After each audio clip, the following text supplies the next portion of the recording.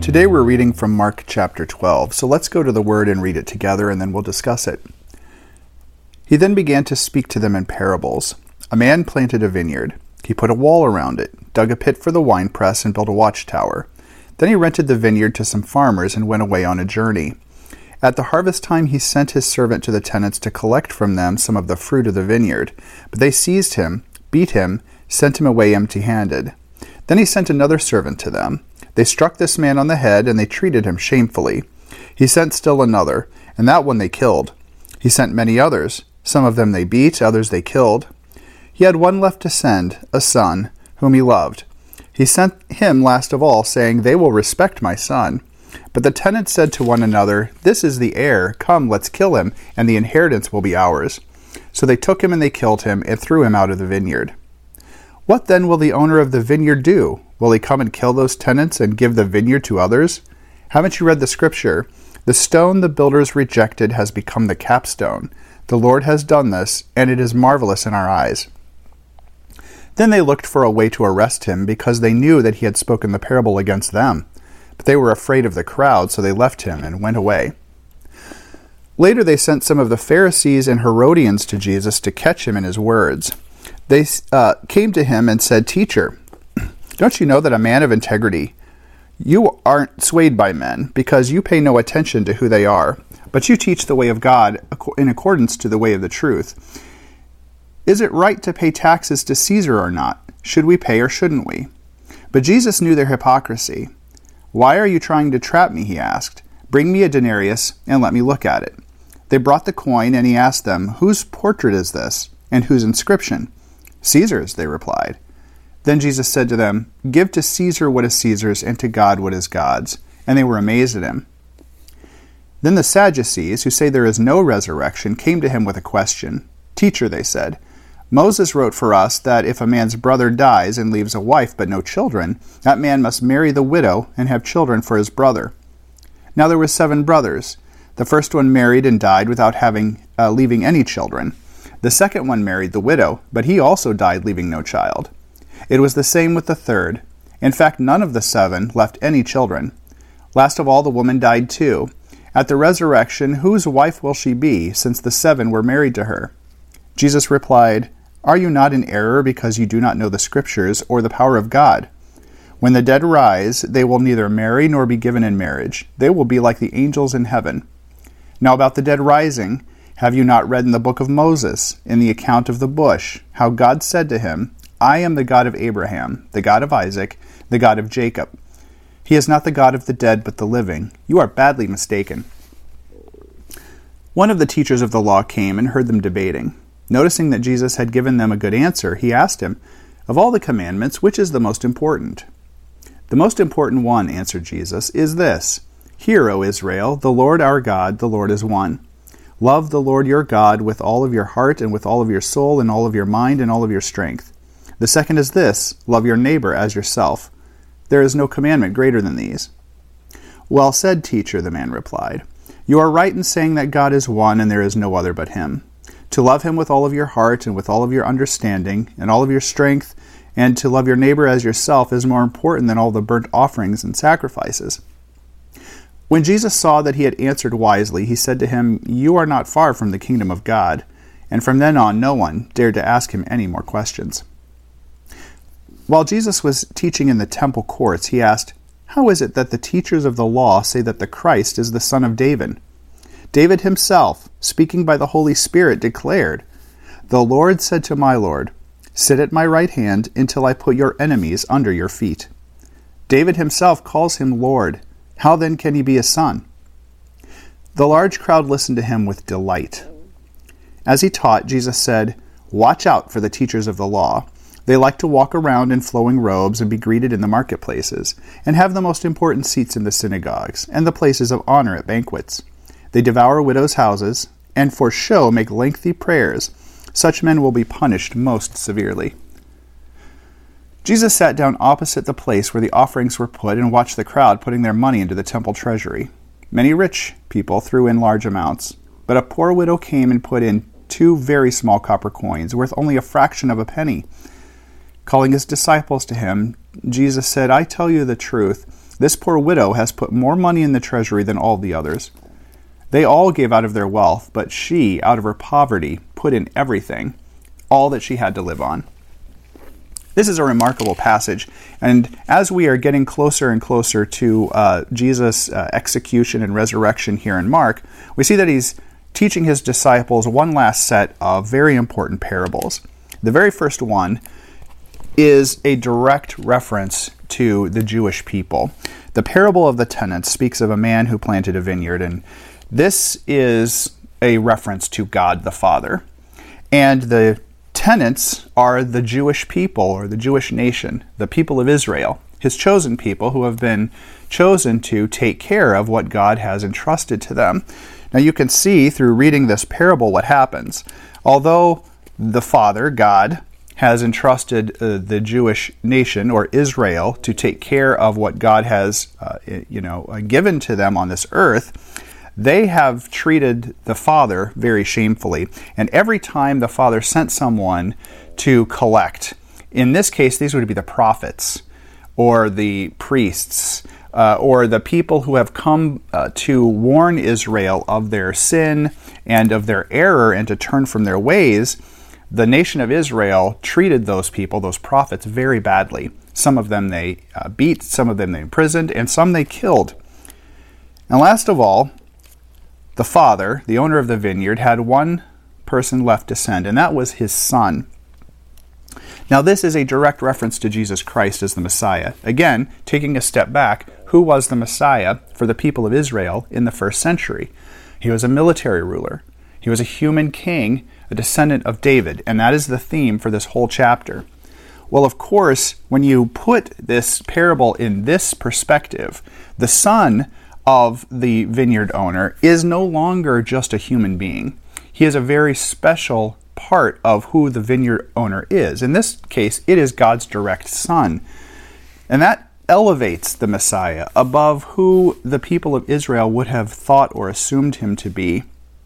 Now, when the parable speaks of the vineyard owner giving that vineyard away to strangers, that is a direct reference to saying God is going to take what has been promised to the people of Israel and give it to the Gentiles, which would be most of us probably listening to this, people who are not Jewish, who have been now engrafted into the covenant promises that were originally promised to the Jewish people. And he's going to do that because the people who were first entrusted to take care of God's inheritance, that is his word, his land, and the covenant promises, failed in that regard. They failed to listen to the people that the Father was sending to them to correct their ways.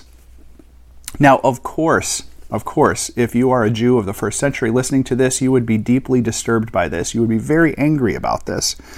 And you can see here how the author of Mark says that's exactly what happened. They, meaning the teachers of the law, the Pharisees, and the religious leaders, tried to find a way to arrest him because they knew that he had spoken the parable against him. Listen, in the first century in Judea, they want to arrest him simply on the charge of saying something they don't like. And certainly we can see parallels now to our modern day, that no longer is the law about right and wrong. It's about, did you say something I don't like or agree with? Well, then I'm going to punish you for that. And they're trying to actually arrest him simply for saying something they did not like. But you can see here, it's still a bit early in the week, the Passover week, and they still don't have a good enough leverage to be able to grab Jesus and throw him into prison or kill him yet, because they're still afraid of the crowds. That will change. You can see how the chapter 12 here, as we continues to be either attacks of the religious leaders against Jesus or vice versa. The next passage is the same tone, paying taxes to Caesar. Now let's be clear here. Taxes were paid in the first century. They are paid today in the 21st century. The government, the people who run the region here, in this case the Roman Empire, would expect the people to pay them taxes. It was no different than today.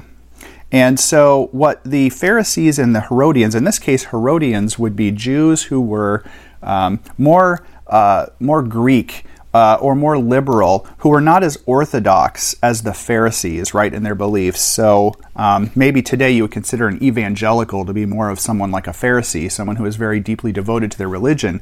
The Herodians would be Jews who were not very religious.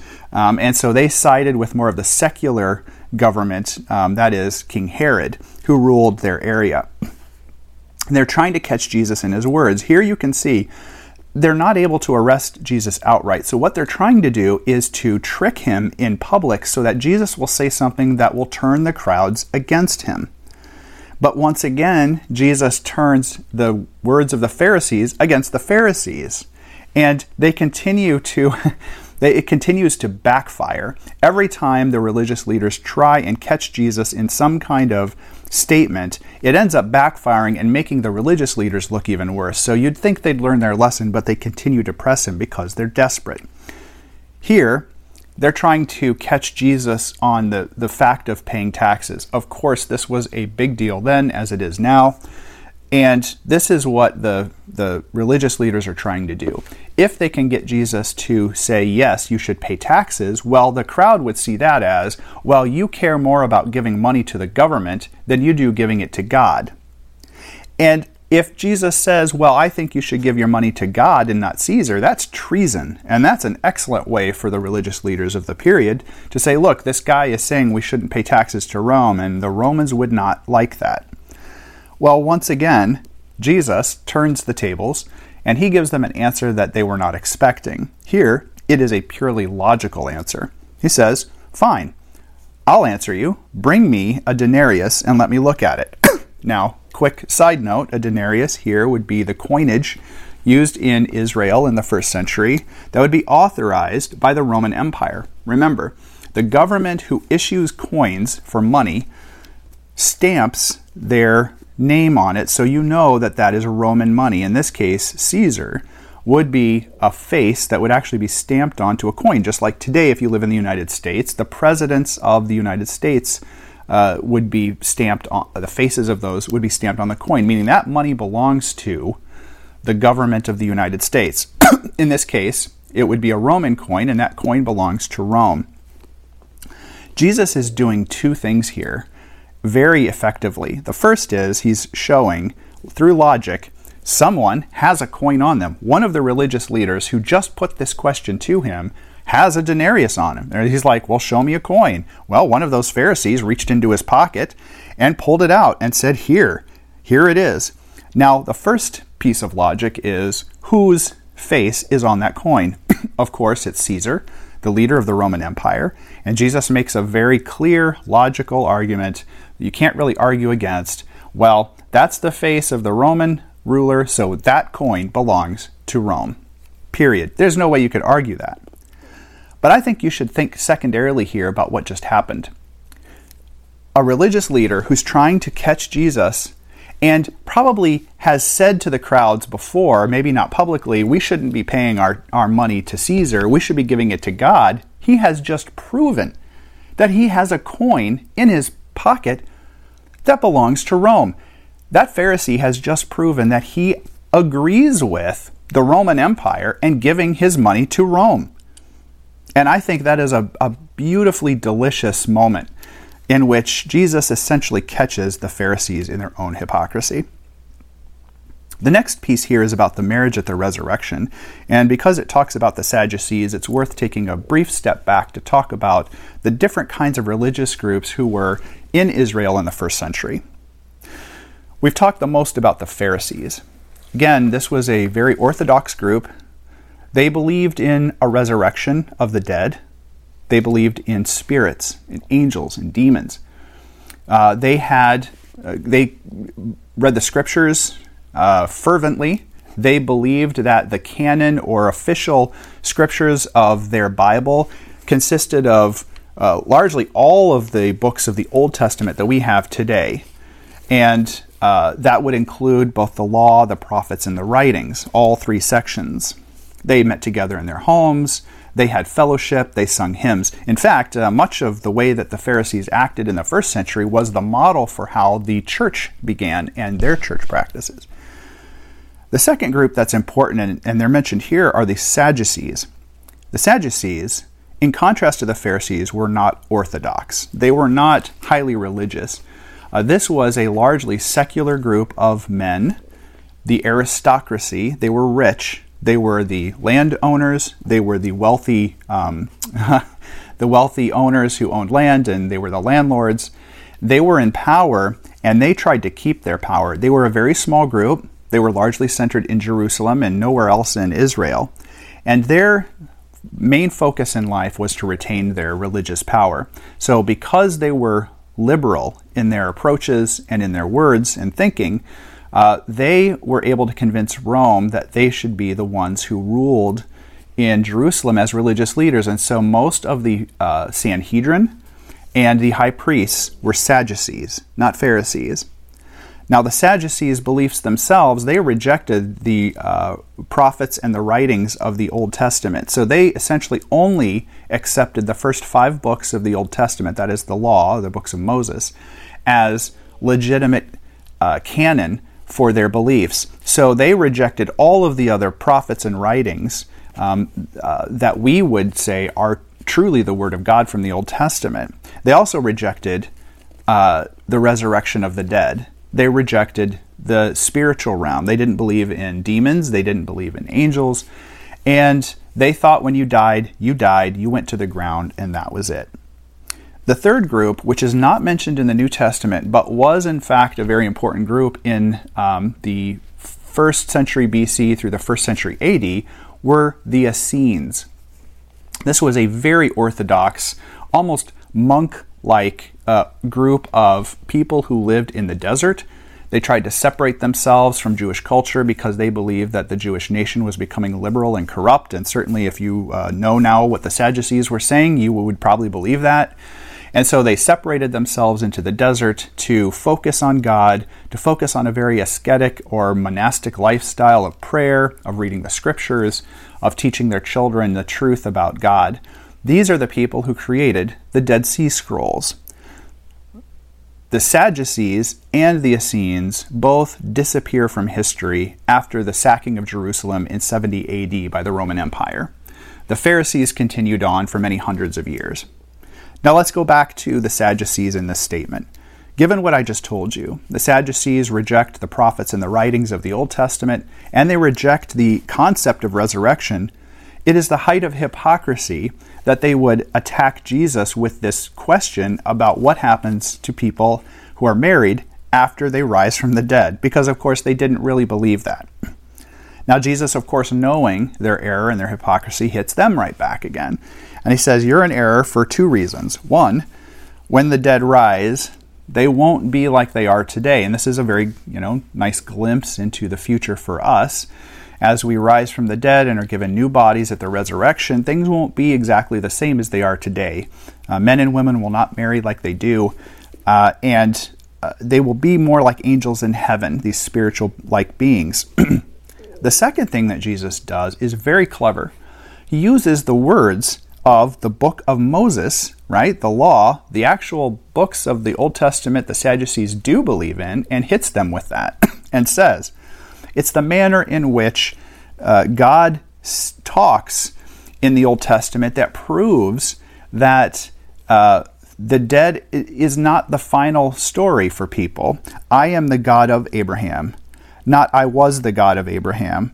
I am the God of Isaac and the God of Jacob, as if they are still alive. He talks about Abraham, Isaac, and Jacob in the present tense as if they still exist, and thus says to them, that proves to you, using your own books of the Bible, that the dead will rise again and they will live. And the death is not a final thing. The next section here again, time after time, religious leaders this is a full-on assault here against Jesus. They're trying to get him to trick him into saying something that he will essentially dig his own grave, and they continue to fail. Next is the greatest commandment. This was actually quite a huge debate in the 1st century because the Jewish people were very concerned with, of course, their outward practice of the law, their ritual, their outward appearance of following those laws, and which one, of course, was the most important would tell you who was the most religious or the most righteous in their society. So they kept trying to argue amongst themselves. Well, many people actually said that honoring your father and mother was the most important commandment. And many Jews actually believed that. That might surprise some of you listening to this. Others, of course, would have said, to put your God first and have no other gods before you, and so on and so on. And so they're trying to put this to Jesus, and Jesus makes a very clear statement here. He's saying, the Lord your God is one. That's the Shema that says that there are not many gods, but there is one God that we say is expressed in three ways: God the Father, God the Son, and the Holy Spirit. And then he says, love the Lord your God with all your heart and soul and mind and strength. What Jesus is saying here is, it is not all of the laws that you're trying to keep externally to show on the outside that somehow you're more religious than the next person. He's directly attacking that very root concept, that ritual is somehow the way that you show how religious you are. What Jesus is actually saying is, it's not the ritual at all. It's not the outward appearance. It's the inner state of your heart, your morality, your heart, your love for God, that shows just how important or how righteous you really are. And this, of course, would again be a direct attack on the Pharisees' belief that it's more about how you show that you're religious than how you really are on the inside. The next piece here, whose son is the Christ, again gets at this idea of this misconception of who the Jews thought the Messiah was in the first century. Jesus is continuing to hit home that he, being the Messiah, is not just a human being who is descended from David and thus some kind of king, a human king that's going to, again, take over in a military coup and kick the Romans out and reestablish the throne in Israel in the first century. He makes this direct reference to David, who wrote the Psalms, and where this passage comes from.